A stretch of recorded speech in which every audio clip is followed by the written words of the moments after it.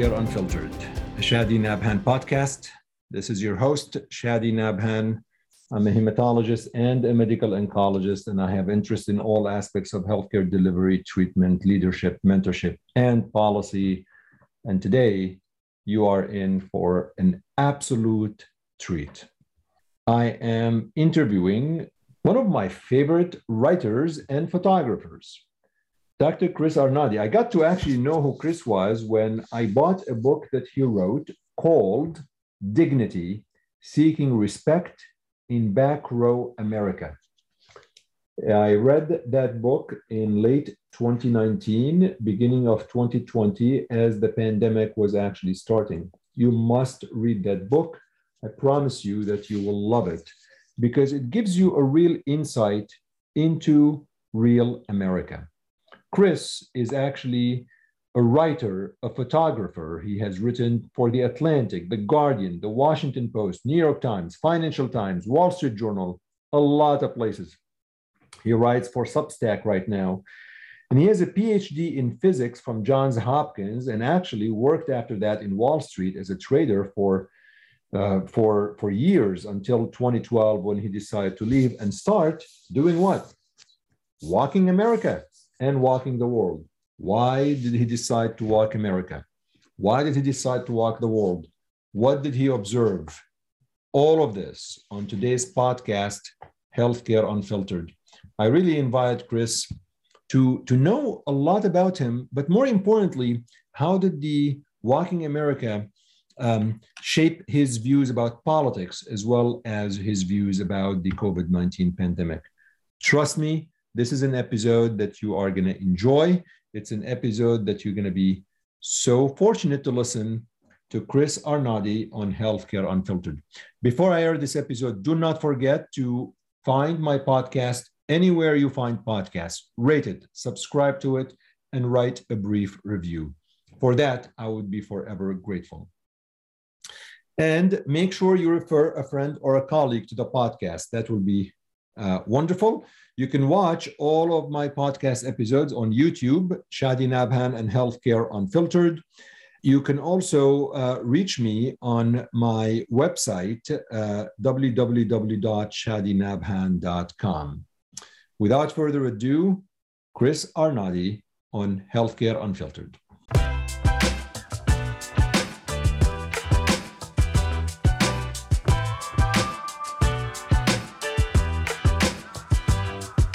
Well, folks, it's really an honor of mine to host Chris Arnade. Hopefully, did I say that correct, Chris? You got it right. Congratulations. No one else gets it right. I know. I think I get a few brownie points. I am just, I just was telling Chris before we went on the air how much of a big fan I am since reading his book, Dignity, that I bought, and he's an amazing story that we're going to talk about, and we're going to talk really about his story, especially during a 2-year pandemic, and how he walks America and all of the stuff that he actually does. But Chris, before we start, I am very fascinated by your background that I got to learn when I read your book, Dignity.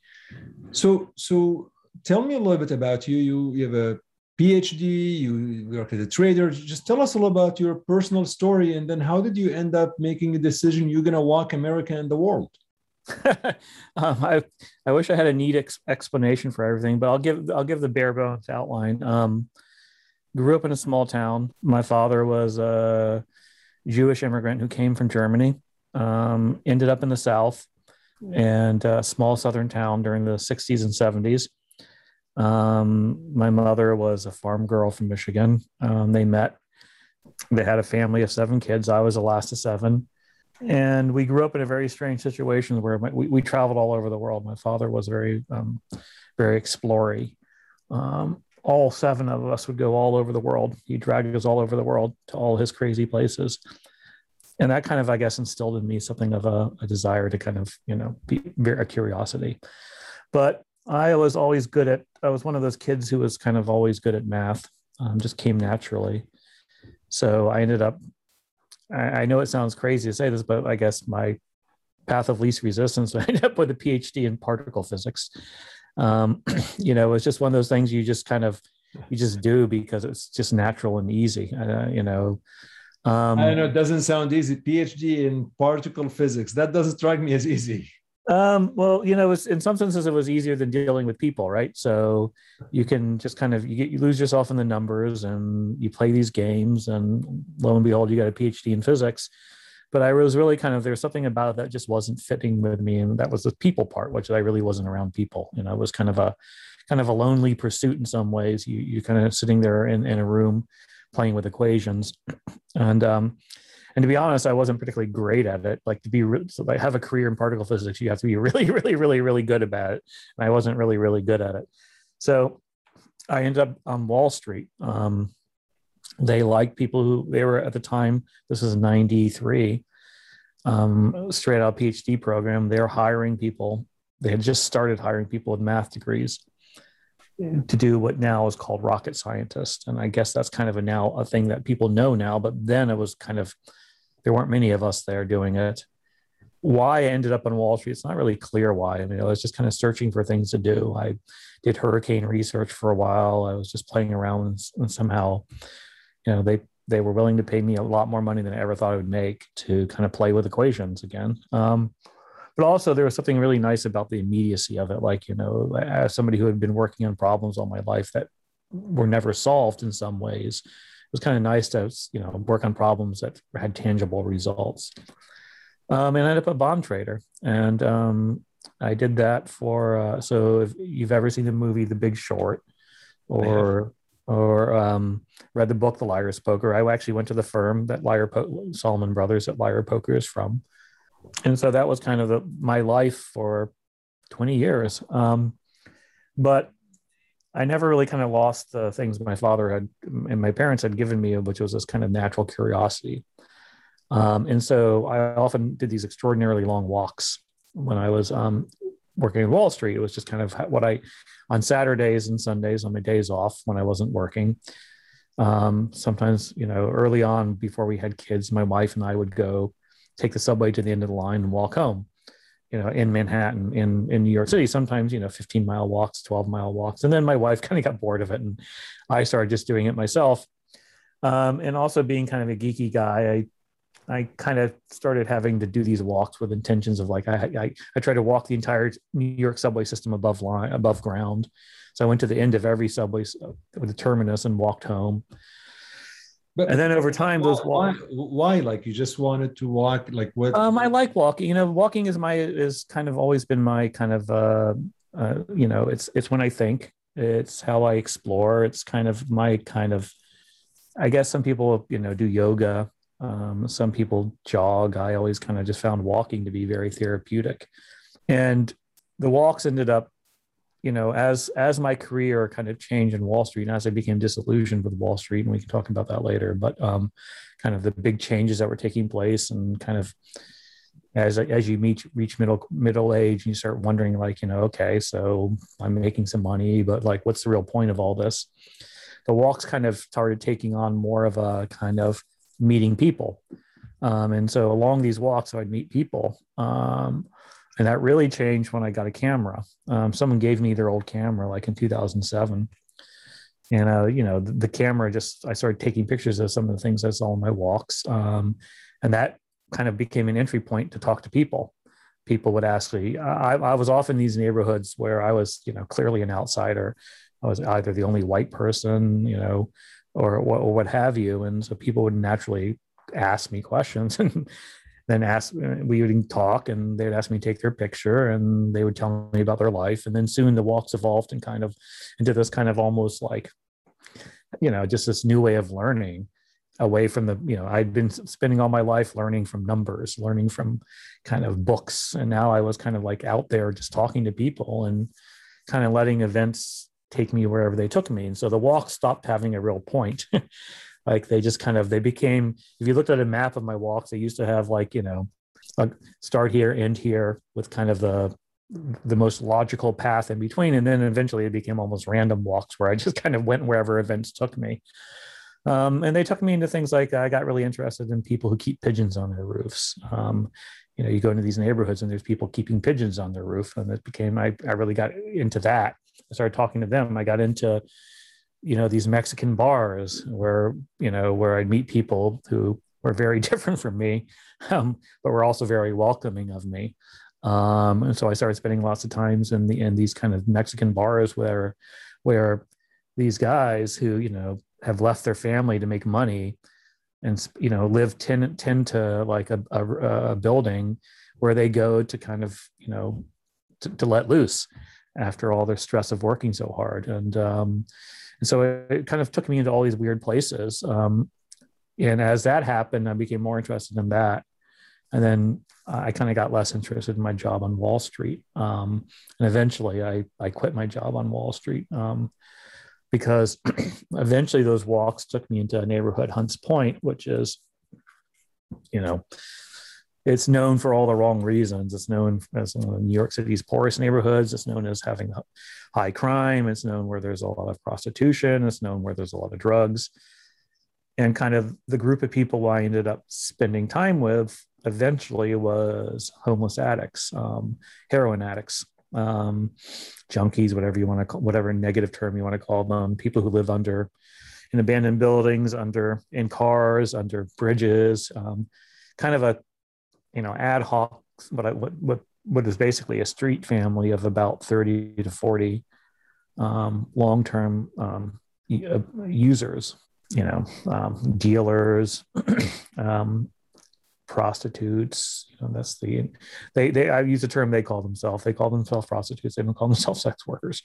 And ended up spending roughly 3.5 to 4 years kind of quote documenting, becoming friends with them, but also documenting through photos and essays kind of what their life was like. And then from there, partially due to burnout, because when you're that close to that much pain, it can really impact you.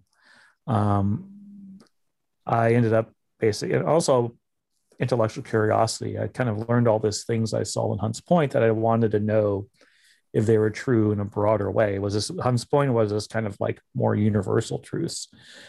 So, or to put it in a geeky math term, was what I learned in Hunts Point translationally invariant? Was it true in Pittsburgh? Was it true in Oakland? Was it true in LA? And so I got my family van and I ripped the back seats out and put a bed back there, and I drove 300,000 miles around the country, kind of doing similar things in similar parts of the country, all with my family's approval. I would go off for 4 weeks and then come back for a month, go off for a month, come back for a month, and kind of, was doing something of a, I guess, an academic term, something of ethnography, I think is what it's, they call it, of basically immersing myself with a group, with people who have pretty rough lives and are pretty much on the bottom fringe, people that I think people in healthcare know as kind of, people who are in the emergency room a lot, and use the emergency room as primary care. And I was in and out of hospitals a lot, visiting people who were in and out of hospitals, Lincoln Memorial in particular, what they call Stinking Lincoln, up in, and McDonald's a lot, in churches a lot, and in and out of Rikers to visit people. So it was kind of a unique path, I guess, but for me, it made a lot of sense. And then it resulted in the book Dignity that you talk about, which is where I try to write up what I did. And then I took basically, after writing Dignity, I took a year off, stopped doing it, and try to reevaluate what I wanted to do. And then COVID hit. And I did what everybody else did, which was kind of buckle down and sit here to the degree I could sit here. I was very fortunate that I could basically sit in my room for basically 6 months. And then once I got vaccinated, I kind of had decided what I wanted to do, which was, go back to walking. I had pivoted to doing a lot of what I did was via my van. I was, driving everywhere, and I would walk in the cities I was in, but I realized I'd gotten kind of lazy in some sense, and I was relying more on the van. I realized that what I wanted to do was actually walk, go back to the original model of walking, because that's where you really learn. You really learn a lot because you're forced to deal with situations. When you walk across Orlando, for instance, you have to deal with situations that you could never imagine, and you deal with people who are not easy to deal, who not easy to find necessarily.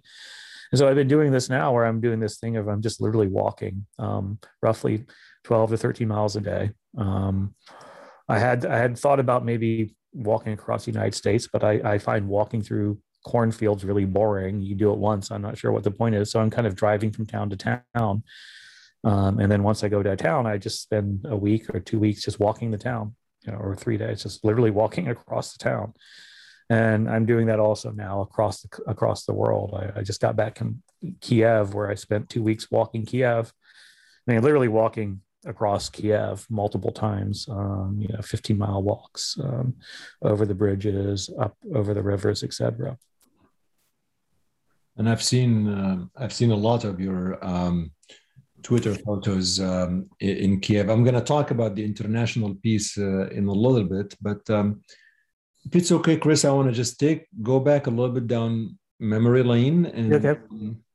I want to talk just a little bit about Wall Street a little bit, because I'm gonna take a hypothetical guess, which I don't think when you started Wall Street and you finished your PhD in physics from Hopkins, you did not think you're gonna be spending your life walking the world. That is correct. Yeah, so that's a good guess on my part. Hallelujah. But in Wall Street, you spent 2 decades, and I presume you were handsomely paid, and you did well. It seems it's a tough, like, what happened? Were you just burned out? Like, it's a tough, such a change in lifestyle from Wall Street, and probably more of a cushy lifestyle than what you're doing now. Did something happen during your Wall Street that made you say, okay, I'm done with this, fed up with Wall Street, and I'm just gonna do something completely different?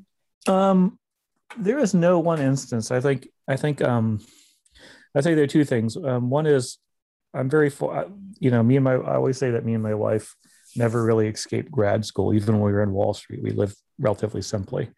I mean, we ended up by luck, as well as circumstances, ended up having a really nice apartment, but it was never something where we like splurge. I always had a minivan.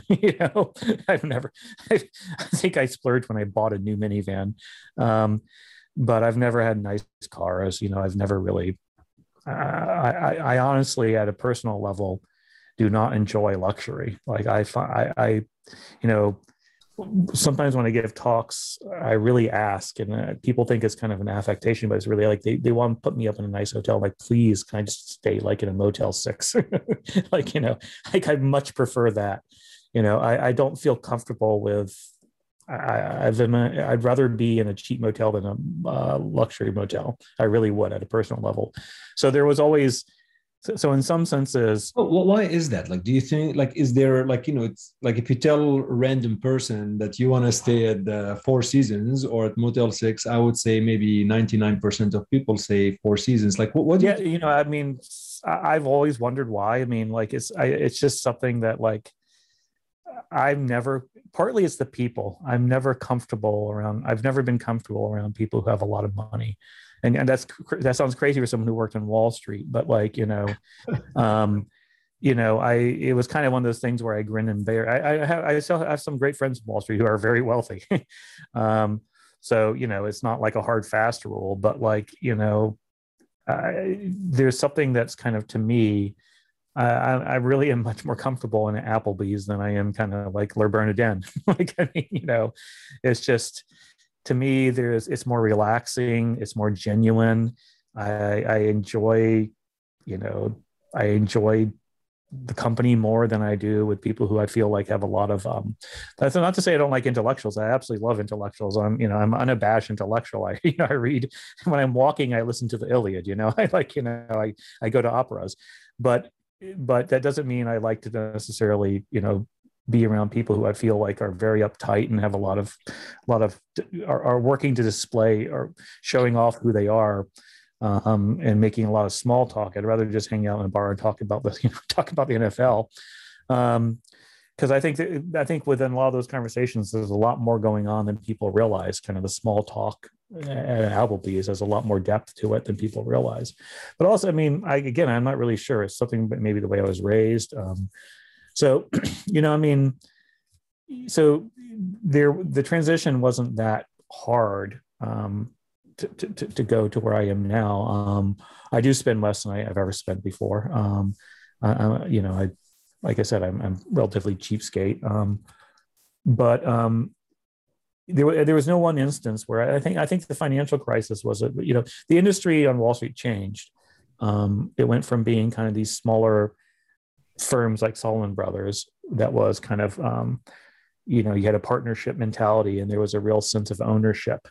And the people involved were often a lot of characters because it wasn't as highly credentialed.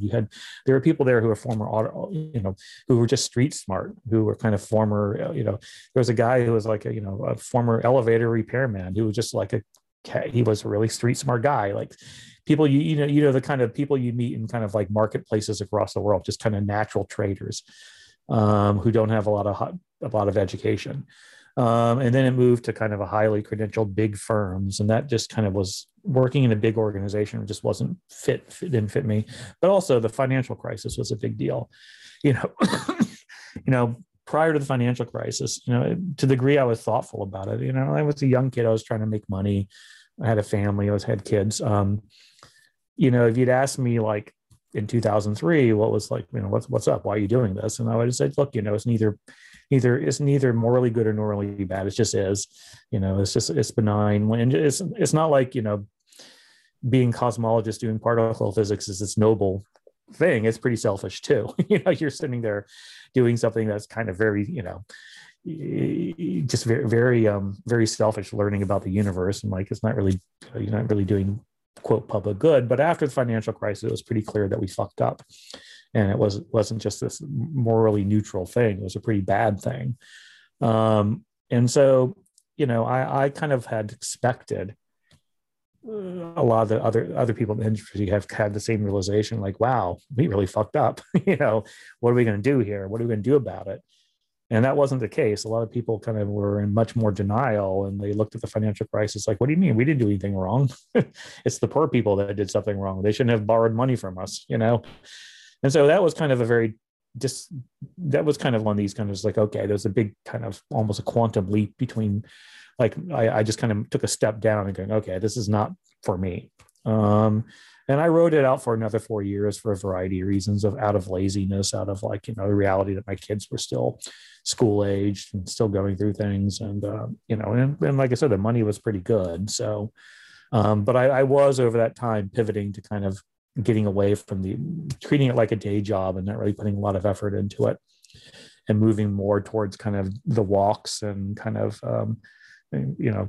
doing some things personally, and kind of mentally thinking about what was next, and trying to kind of disengaging from Wall Street and trying to figure out what to do next.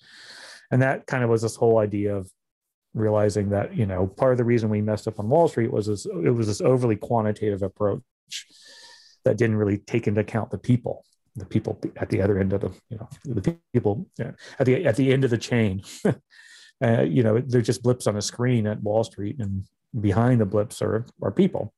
And so I started kind of drilling down and getting towards the people. So then, obviously you left Wall Street, and I'm going to assume you saved enough money where you felt you're going to be comfortable. You're not going to need anyone financially in terms of supporting yourself and your family. But then you decided to take the walking, I guess, as a full-time. How do you decide where to, what is it? What do you, I'll tell you my observation from reading Dignity, which I'm going to tell, I really would love everyone to read it. My impression as a reader, I felt you wanted me to know the real America. what I felt I realized there was a lot of addiction, and you're talking about the addiction and all of these things. But I did sense from you as a reader, and you're the writer and the photographer, that you want me to understand a society that I may never get exposed to. Am I onto something there? Yeah, I mean, that's exactly right. I mean, it was kind of like, what's frustrating is, and, for those in healthcare, they have a much, there's not many, I call myself, I use this division of the front row and back row, basically about education, the cultural differences, like, if you got a PhD or doctorate or something, you're probably you're what I'd call in the front row. And we in the front row are more and more segregated from the average person. I mean, that's less true in healthcare because if you work in an emergency room or you work in but for somebody in academics, for somebody on Wall Street, for lawyers, for politicians, it's very, very easy to just completely not know the country you make the rules for. The country you quote, the expert class has a big say in how things are constructed. I just started realizing during this process, part of Dignity came out of a political process in my mind of, this wasn't a political book to start with, but this wasn't a political project to start with. It was just kind of a selfish project of me kind of being intellectually curious. But it took on a political angle when I became very frustrated when I realized that kind of, what I call my clique, the bankers, the academics, the people I kind of spent most of the prior 20, 30 years with, didn't understand the country. Like, not just they'd never been to Portsmouth, Ohio, but they didn't understand people. They didn't understand the people who lived in Portsmouth. They didn't understand normies. They didn't understand like the average American. At a very deep level, they didn't understand. They didn't understand how important faith was to them. They didn't understand how important place was to them. They didn't understand how important family is to them. Because we're so busy focusing on our careers, and we think everybody is equally focused on their career. Everybody is equally focused on the news. Everybody's equally focused on current events, which is, great. I'm not saying there's anything wrong with being focused on that, but that's not how most people operate. Most people are just kind of trying to get by, trying to enjoy life to the degree they can, trying to build a family, trying to, do the best they can at, to be a good member of the congregation, to be a good pickup basketball player, to be, just to be, their goals are a lot different than I think we think they are. And it was kind of, I was kind of trying to, if I could reframe it now, I kind of want to say, I think a lot of us who are very highly educated tend to look at the average person and think they're weird. I think we're the weird ones, what I mean? And there's nothing wrong with being weird, being an academic and being into mathematics. I mean, that's fine, but we need to understand that we're very different from the average person. And that's important to know. As you started the walking, what was, you talk about the real Americans, and what was the first thing that you noticed that surprised you? Because obviously now today in 2022, as me and you are talking, clearly you have a different vision than when you started in 2012, when you just left Wall Street and you started on that journey. So as you started on that journey back then, what was the first few things that you noticed and said, oh my God, I really had no idea that this was going on? I was kind of one of the, I was early involved in the quote heroin epidemic. So the level of addiction and the level of disruption, like in places like Portsmouth, Ohio, just a level of despair in places like West Virginia and places like Milwaukee. I had always kind of known, like any good liberal, I had kind of always known there was problems in quote in Harlem or Bronx, but I hadn't understand how deep the addiction was and how big an influence drugs was in so many of these communities. And then, the second was how important faith was. I mean, I think the biggest change, and it's kind of, in some senses, why I happen to think my book at many levels is very much deeply from the left, but it got odd, but oddly, the book got kind of more applause out of the right, which really surprised me. And I think part of that was because of the religion angle, where I talk very openly about the importance of faith in a very surprising way to me, because I jokingly say I started this project as a vegetarian atheist, and I ended up as a church-going lover of McDonald's. Well, I mean, it's also possible that you bring in. I mean, sometimes the left is viewed as really super elite in terms of their look at society and so on, where the right maybe is more in touch with the common American. I don't know which one is right or not, but I think it's possible that you brought in a level of truthness to real America that resonate with the right more. I don't know. Yeah, I mean, look, I mean, the role of faith and how important it is, and that's not just about going to church. That's about how faith informs the worldview, how it kind of places them in the world. I mean, that's really one of the biggest differences between what I call the front row and the back row. I think the professional class, kind of, to the degree they can ever appreciate faith, it's kind of as almost an insulting way of saying, well, the poor need religion because, they don't got anything else, so they need religion, as almost this kind of utilitarian function, but not as something that actually is deeply important, or possibly true, to the level that something can be true. And I think the third thing I would say, going back to things that was one is the McDonald's, which I became kind of slightly known as the McDonald's guy. How important McDonald's is, and the role it plays in some of these communities is almost community centers. You spend your time in these very, at the surface level, very dysfunctional communities where things aren't open, things aren't working, and one of the two things that are open and working are McDonald's and churches.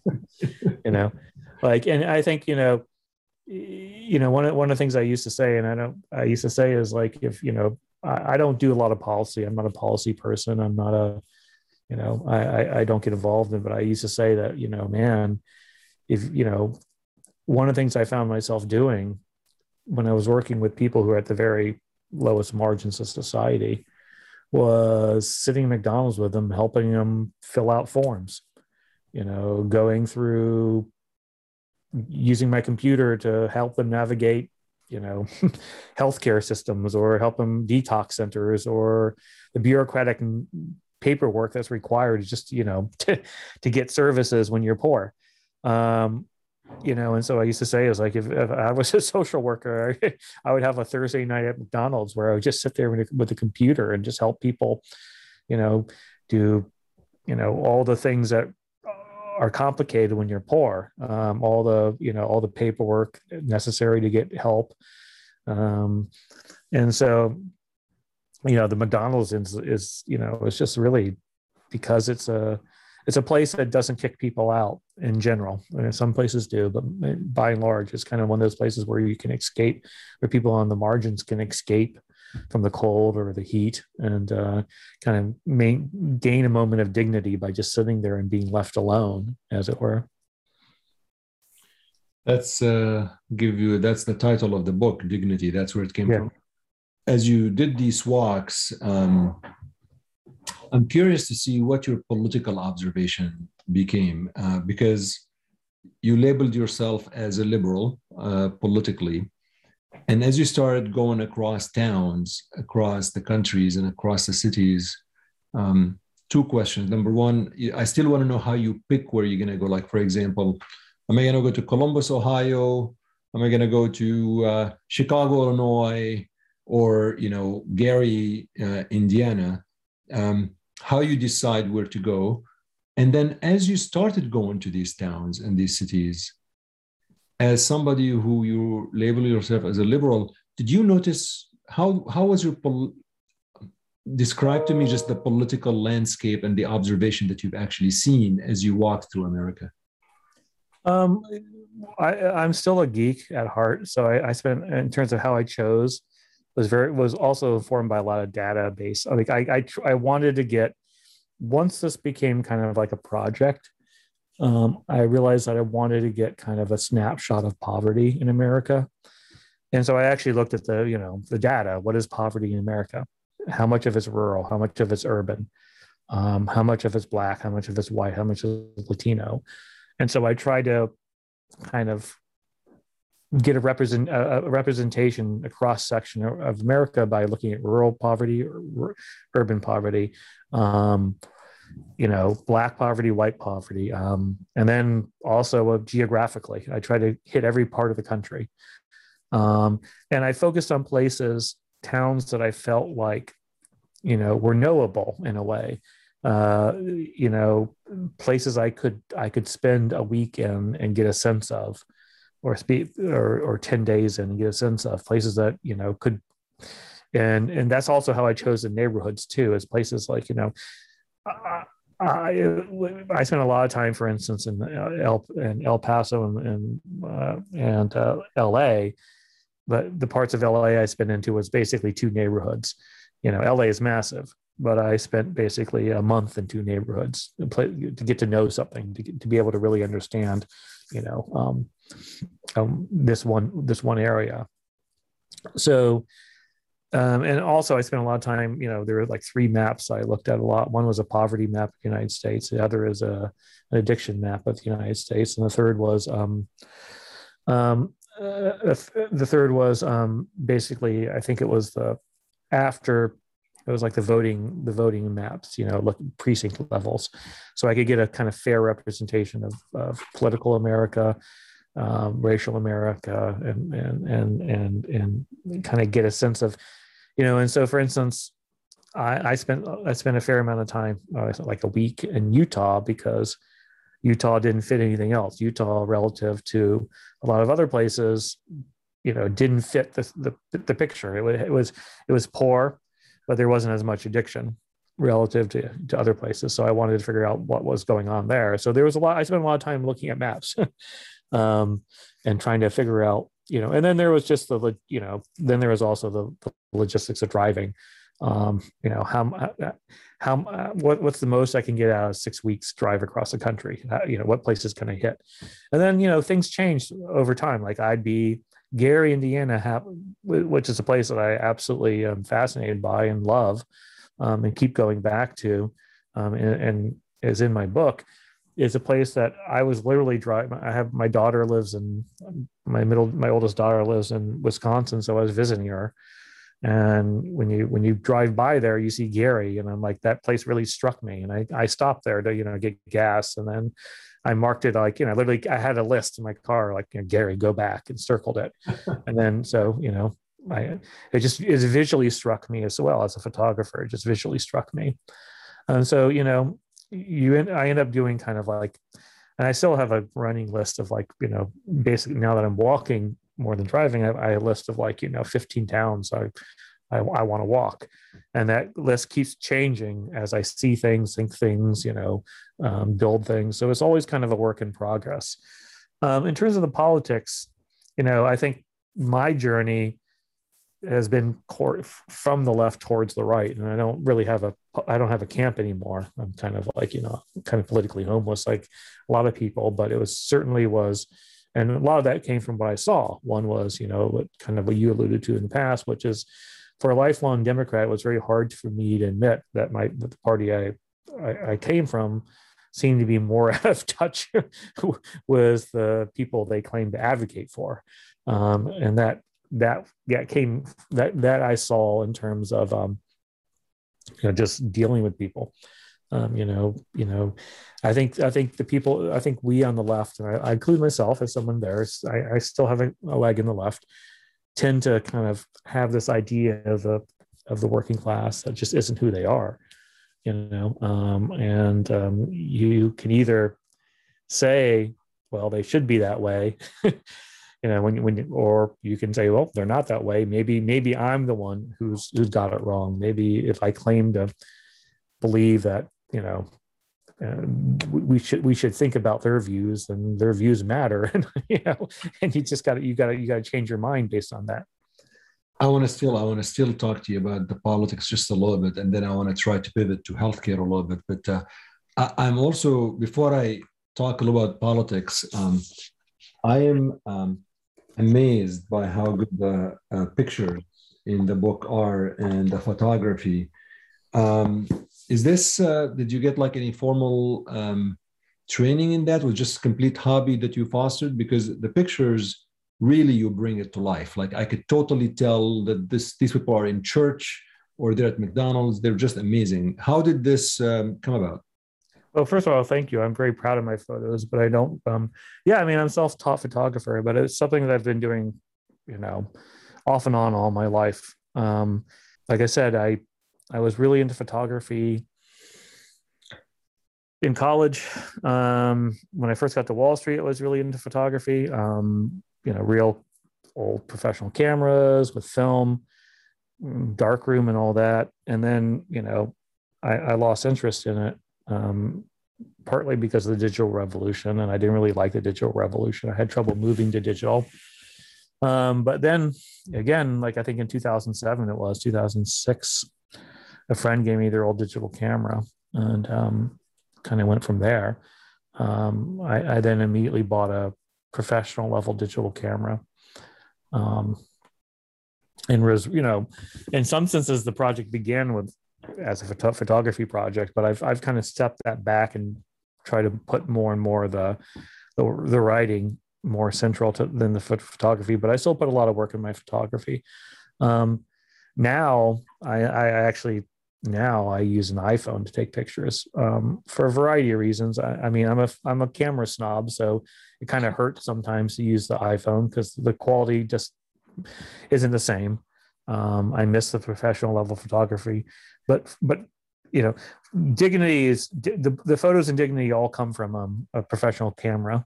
But the photos I'm using now for my kind of walks around the world are coming from the iPhone, which I'm going to change. I'm going to move back to a higher level camera. But yeah, I mean, photos are really important to me.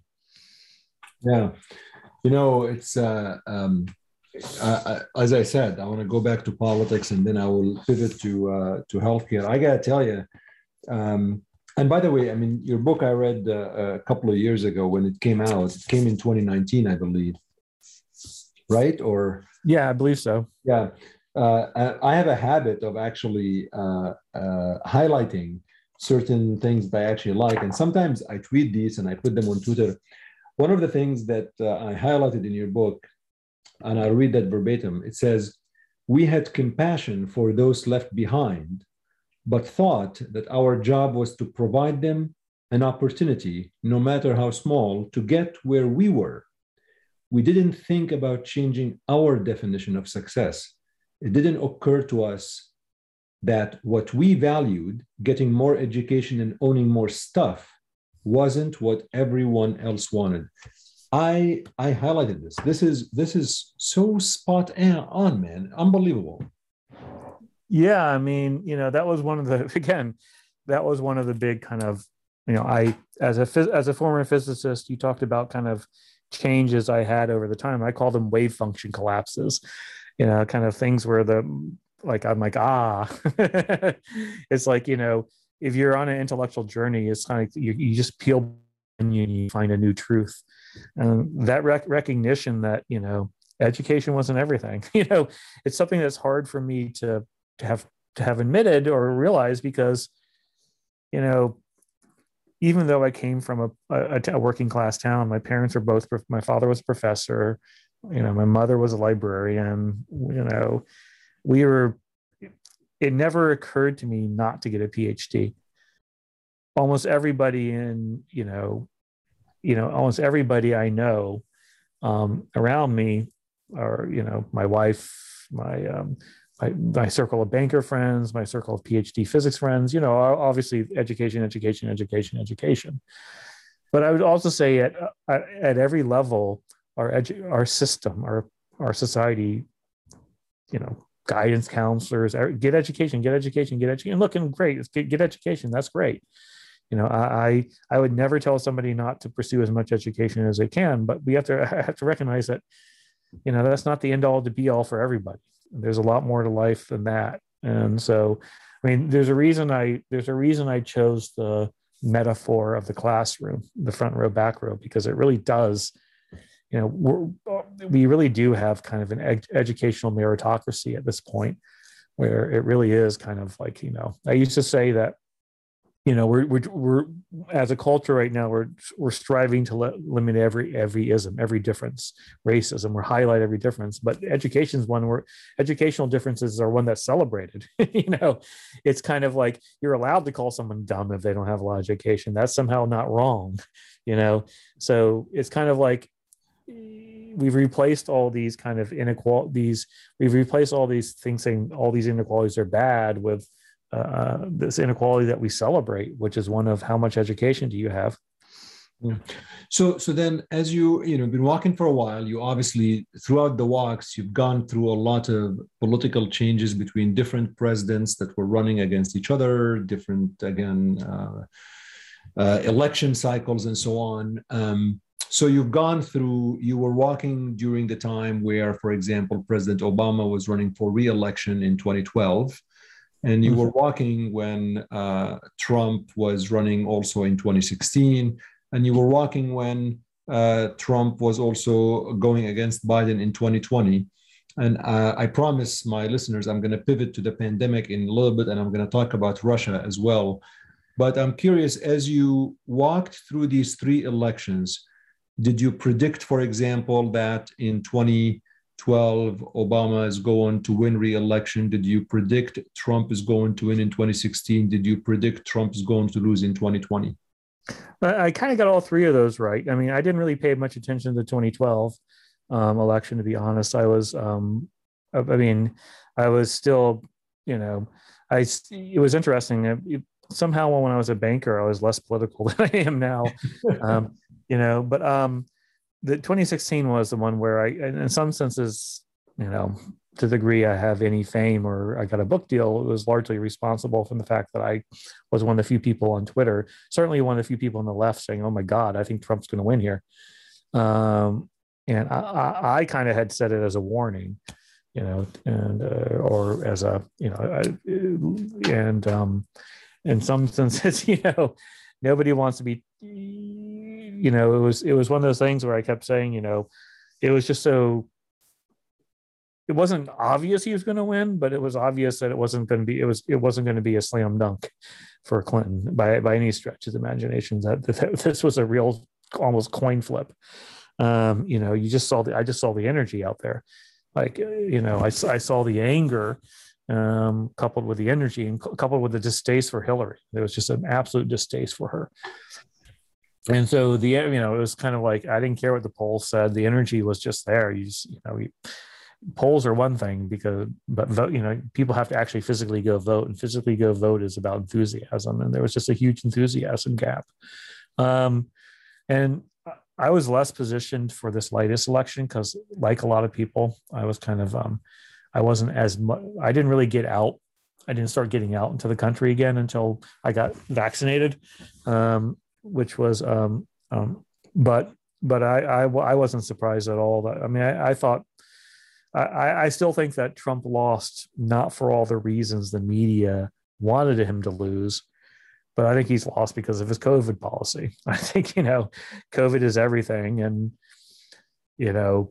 politically, COVID is everything. And almost anybody who's running for office during COVID, while COVID is still there, while COVID, is still limiting what they can do, is going to be voted out. So I think,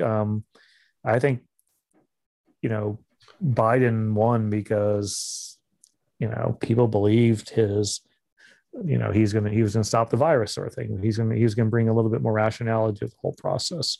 So 2022 midterm election is in 10 months. Biden has been in office for about over a year. And there's also 2024 elections. You are back walking. What are your thoughts? Do you think that the people are happy, satisfied? What does America think, in your opinion? I mean, predictions this far ahead. Too early, too early. Yeah, but the Democrats are toast. I mean, in 2022, I mean, it's going to be ugly. Unless something dramatically changes with COVID, it's going to be really ugly. Why do you say that? Why do you say that? COVID is everything. And there are two things going on. I wrote a piece called "The Democrats Are Toast," and it's basically two things, which is, the way people deal with politics. Again, us news junkies are the weirdos. Most people, don't really know what's going on, and that's fine. But you can't be detached from COVID policy. COVID policy has touched everybody through the school system, through the masking, through everything. It's touched everybody. And so has inflation. Inflation's touched everybody. Those two things are considered to be strikes against whoever's in charge. Biden's in charge. So, two strikes, man. Two big strikes. It's quite simple. They let people elected Biden because he said, they want to return to normalcy. Whatever you think about Trump, it was a crazy period. Partly because of COVID, partly because of Trump. They wanted normalcy. It hasn't returned. You can blame him, you can blame COVID, I don't know, but it's not there. And so I think Biden's team is finally starting to figure that out. And I think they're kind of doing their best to, I think these are all used phrases and whatever, but I was one of the first to say, it's now pretty standard to say this, but I think, the bulk of the country has done what they're supposed to do. They've gotten vaccinated, they've gotten boosted if they're above a high risk. People, and I'm talking about people over the age of 50 here. And then they're done. Okay, that's it. Yeah. I've done what I've been told. It's the right thing to do. I'm going back to having my life. Yeah. And so that's where they are. And to the degree they can do that, if by November 2022, 10 months now. It's about 10. It's 10 months from now. Yeah. Yeah. If life is normal, and it feels like you can do whatever you did 4 years ago without any worry, without any scolding, without any supply chain issues, there's a chance Biden can pull it off. I gotta tell you, Chris, though, I think my biggest, as an observer, and I try to be as depoliticized as possible, I think I've been extremely disappointed with the public health messaging. I recall that a lot of people were blaming Trump for the public health messaging and all of these things, and everybody was looking forward to Biden and the public health messaging. And I think the messaging has been at least really awful to citizens and folks. It's very confusing. The CDC is all over the place. I feel the messaging is very difficult to recover from, but we have time to see. Yeah, I think, the way it's filtered down to the general public, I don't know who to blame, but it's been bad. There's a sense of, and I think particularly amongst the lower class, and I don't mean, and this is not a left versus right thing. I'm talking about the lower class. I'm talking about Latinos, Blacks, whites. There's a real sense. I would even say it's more than a sense. It's a real, and I think it's a justified sense that all policy has been for the benefit of the elites, the wealthy, been constructed with them in mind, and has screwed the working class. And they've taken all the hits at every juncture. And they've been the ones who've been scolded, and they've been the ones who've been kind of like, but yeah, at every process, it's kind of not thought about them. It's put the elites first, and they're tired of it. They're done. I mean, the idea of that you could just sit home and watch Netflix forever is kind of like, it's like, okay, no, some people actually can't do that. And one of the things that I'll say that sometimes strike me is sometimes, you cruise through Twitter and you see some of the things and people saying, well, you know what, I'm not going to go home. I'm going to order everything out, and I'm going to even order my groceries in. I'm like, you do know that somebody has to actually like, you do realize they just don't appear at your doorstep, right? I'm like, I remember in the first stage when there was a lockdown, when the lockdown, I used to jump on Twitter, remind people, I said, there are things called laundromats, and people need them. like, like you can't, the first wave of wealthy people buying second homes and deep freezers, versus people I know in the Bronx who live in fourth floor walk-ups with 3 generations and 8 people sharing one bathroom, man. Yeah. And then we closed the parks. Like, but at every level, it just feels like you go into. It's interesting because I spend time around everybody. And the whole between, I'm pretty,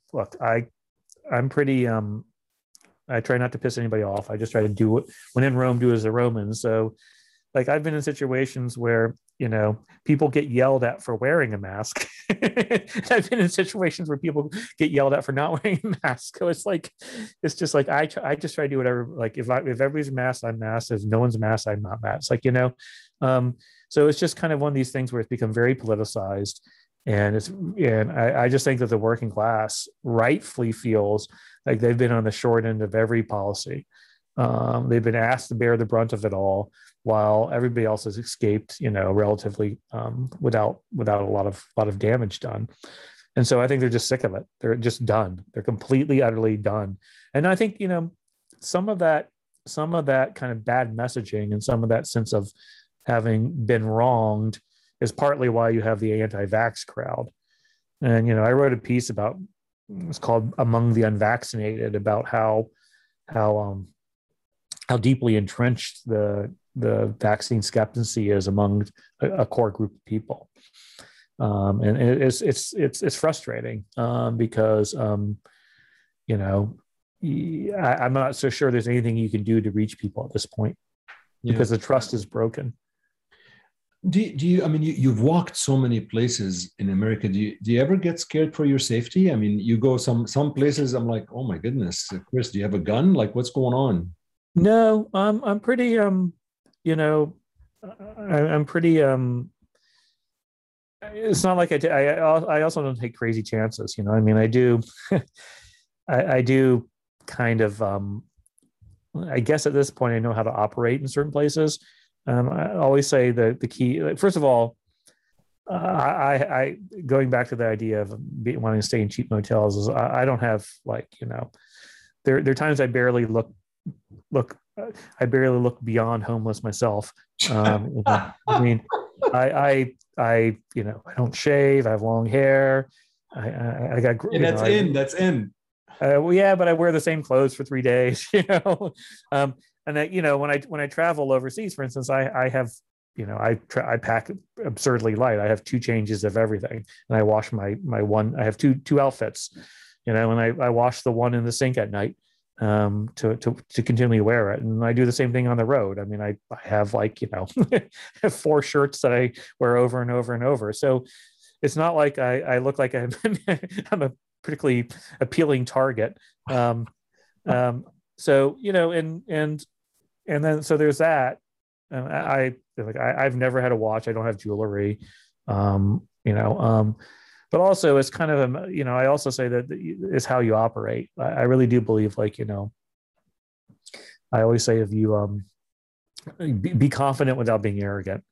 Yeah. Like if you're clearly scared, that's like blood in the water.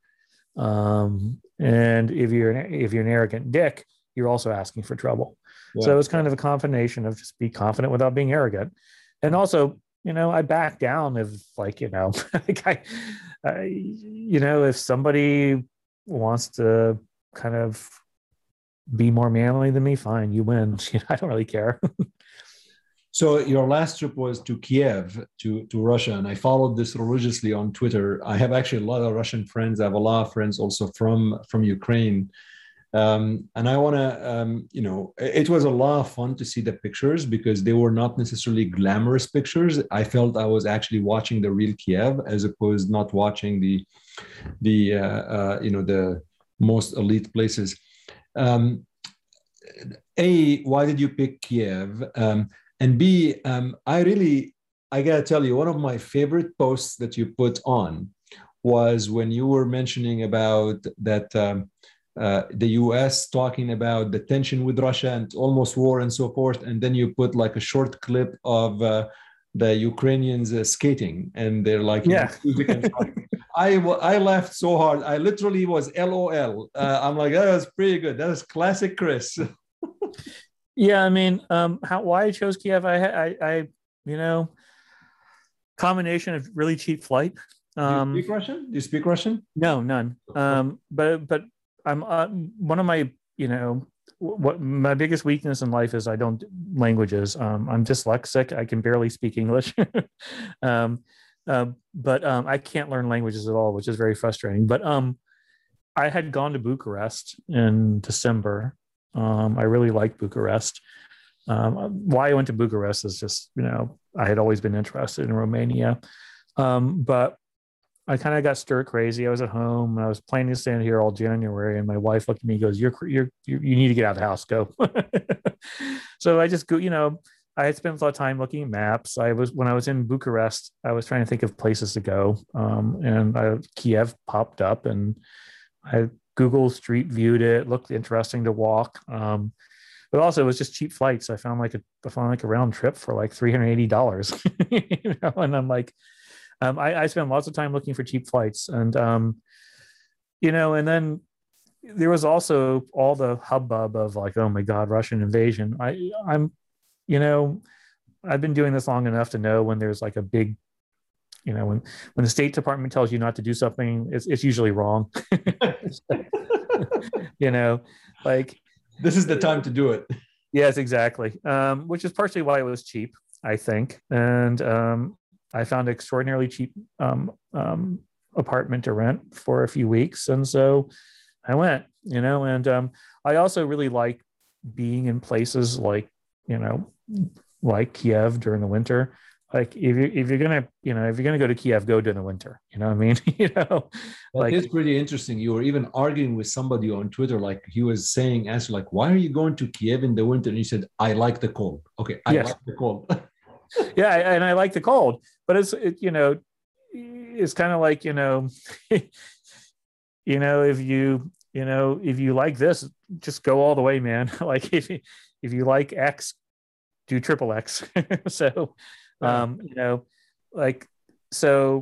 but also the other reason is one of the things I've been really fascinated by both in Bucharest and Kiev is kind of the Soviet era apartment complexes, the planned communities, which is I'm actually writing my Kiev piece right now, is what I'm writing about this kind of the planned community that's up in the northeast of Kiev. It's on the east side of the river. That's a part of Kiev I spent most of the time in. These kind of I can't pronounce the name of the neighborhood. I forget it. I just wrote it down, but it's kind of their version of the suburbs or the planned community that are all these. I think it was Khrushchev.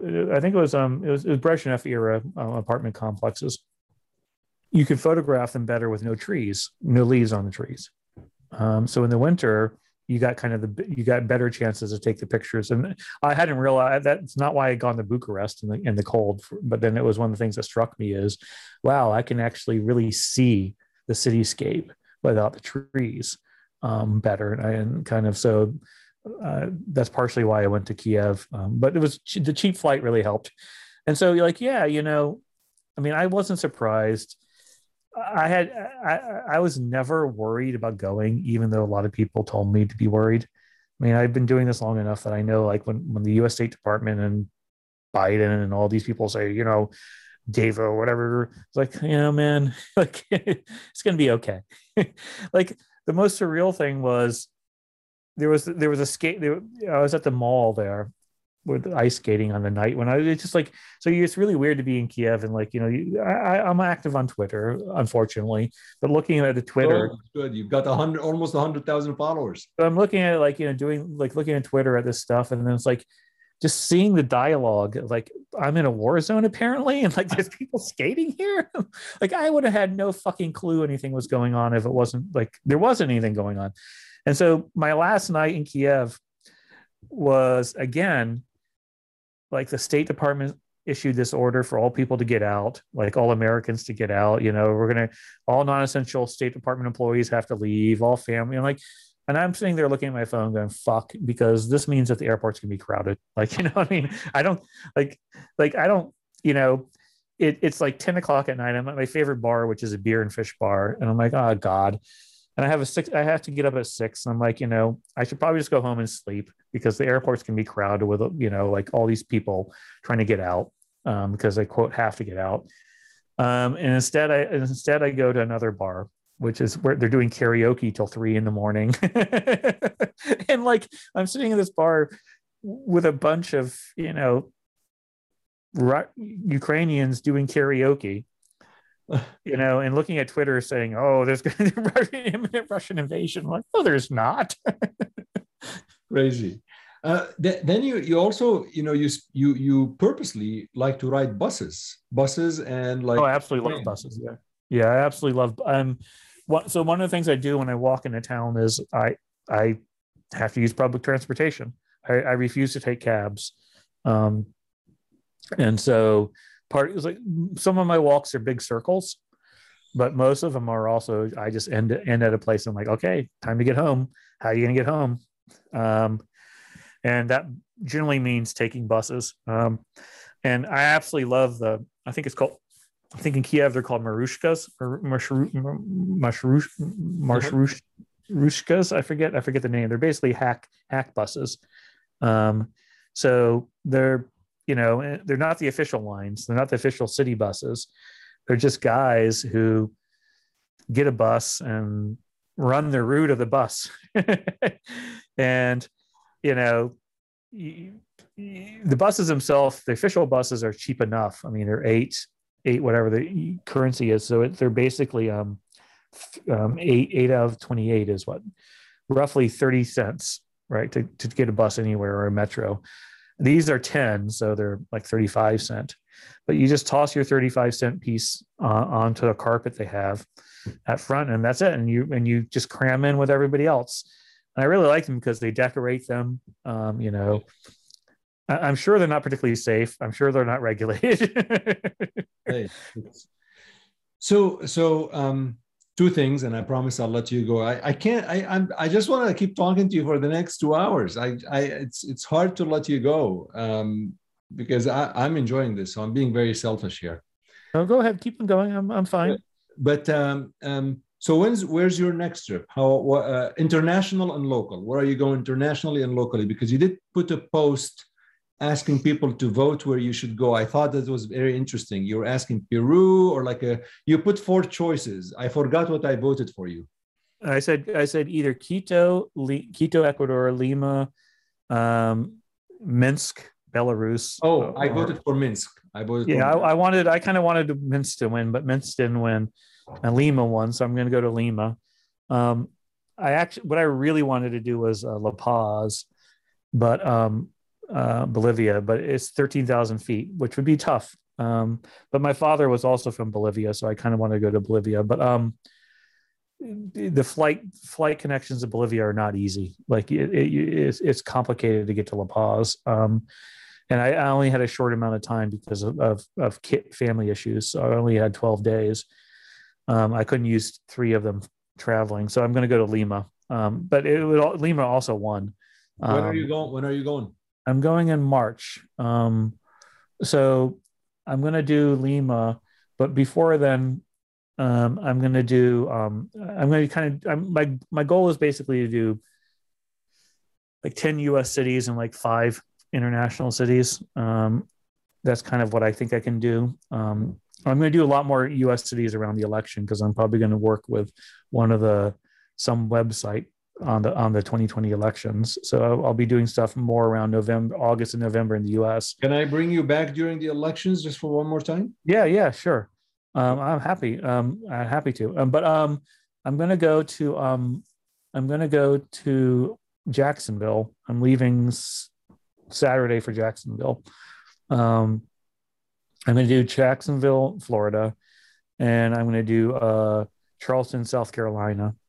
Those are I'm going to do that. I'm going to basically do a 2-week trip, a week in Jacksonville, a week in Charleston, and then I come home, and then I'm going to fly to Peru, and then I come home, and I'm probably going to do after that 3 more U.S. cities. I'm not sure where.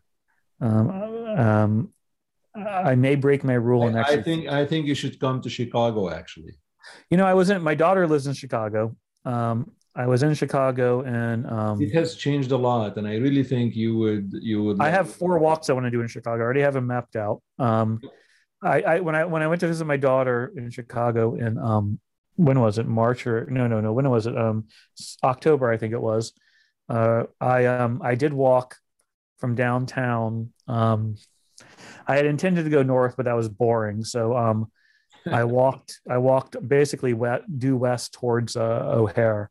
I think I forget maybe 14th Street, maybe I went across. There's this, all I remember, whatever street I walked through Little Ukrainia.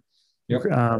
But I went to the highlight of my trip was there's this old Mexican Western wear store kind of west of downtown that absolutely I loved. It was kind of near, I get, what's it called? Little Ukraine? Little Ukraine is that? Ukrainian village.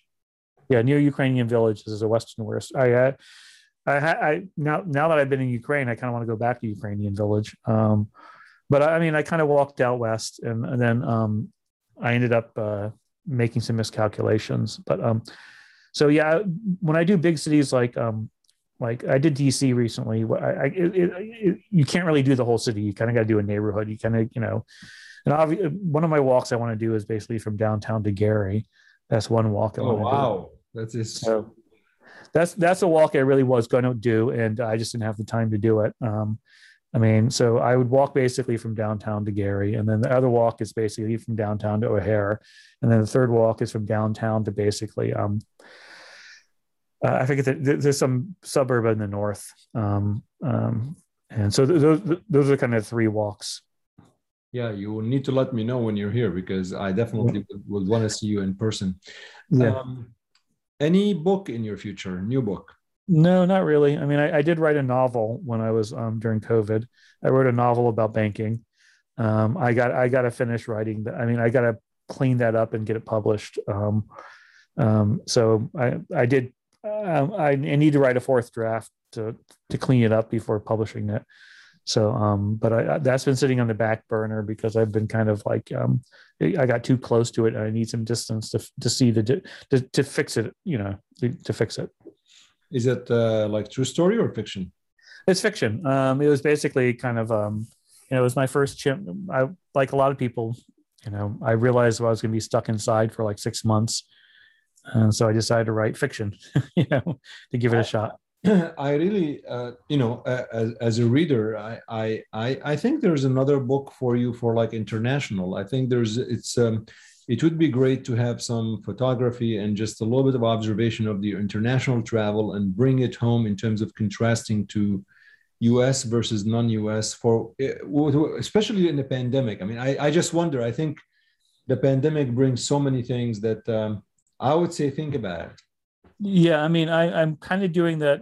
So what I do on my Substack is I try to write an essay about each of the cities, and the essays on the foreign cities are basically turning into that. They're turning into kind of a compare and contrast to the U.S. After Lima, I'm going to do. Hopefully this summer I'm going to go to Asia, and I got basically 5 international cities I want to do before the end of the year, but try to balance kind of like again try to balance geography. I don't want to do too many Eastern European, too many African, too many Latin American cities. So, but Oh, well, look, this is really, this is amazing. First of all, I definitely want to bring you back if your time allows close to November, because by then you would have walked a lot. I am, I was never into politics, I'll admit, but your book, Dignity, as well as some of the observation I've been seeing in terms of the out of touch people with Real America have made me very interested in what's going to happen in 2022 in the midterm elections. So that's why I would be very curious in your observations in about 9 months or so. It's hard to believe it's in 9 months. It's like we're February already. Yeah, I know. It's kind of disappointing. Why? I know politics is getting. I'm starting to see you're getting into politics. And I'm getting bored by politics. So I know, but I mean, I think what got me a little bit interested in it is the policy of COVID. Just got me really, right. really fed up. Boy, Chris, it's been really such a treat to have you on my podcast. It's my home. Well, thank you, and I'm more than happy to come back and you just send me a message when you want to, and I'll happily do another hour some other time. Absolutely, absolutely, and because I need to make sure I have to send you the T-shirt of the Healthcare Unfiltered podcast. So I'll get your address after we just get off the air. Well, Chris Al-Nadi, thank you so much for coming on Healthcare Unfiltered. Thank you so much for having me, and take care, and thank you everybody for listening.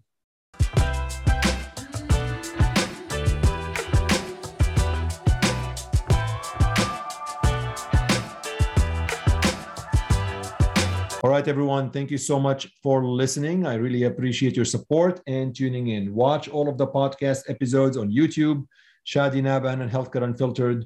And do not forget to rate, subscribe, and refer a friend or a colleague to the podcast. Write a brief review. Writing a brief review to the podcast is going to help many folks find the podcast. If you like this episode, let your friends and colleagues know about that. That will be amazing. I will be forever grateful.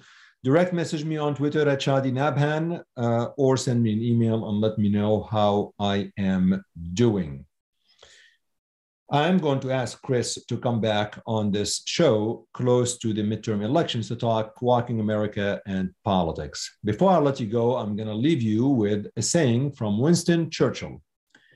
You have enemies? Good. That means you've stood up for something sometime in your life. Until next time.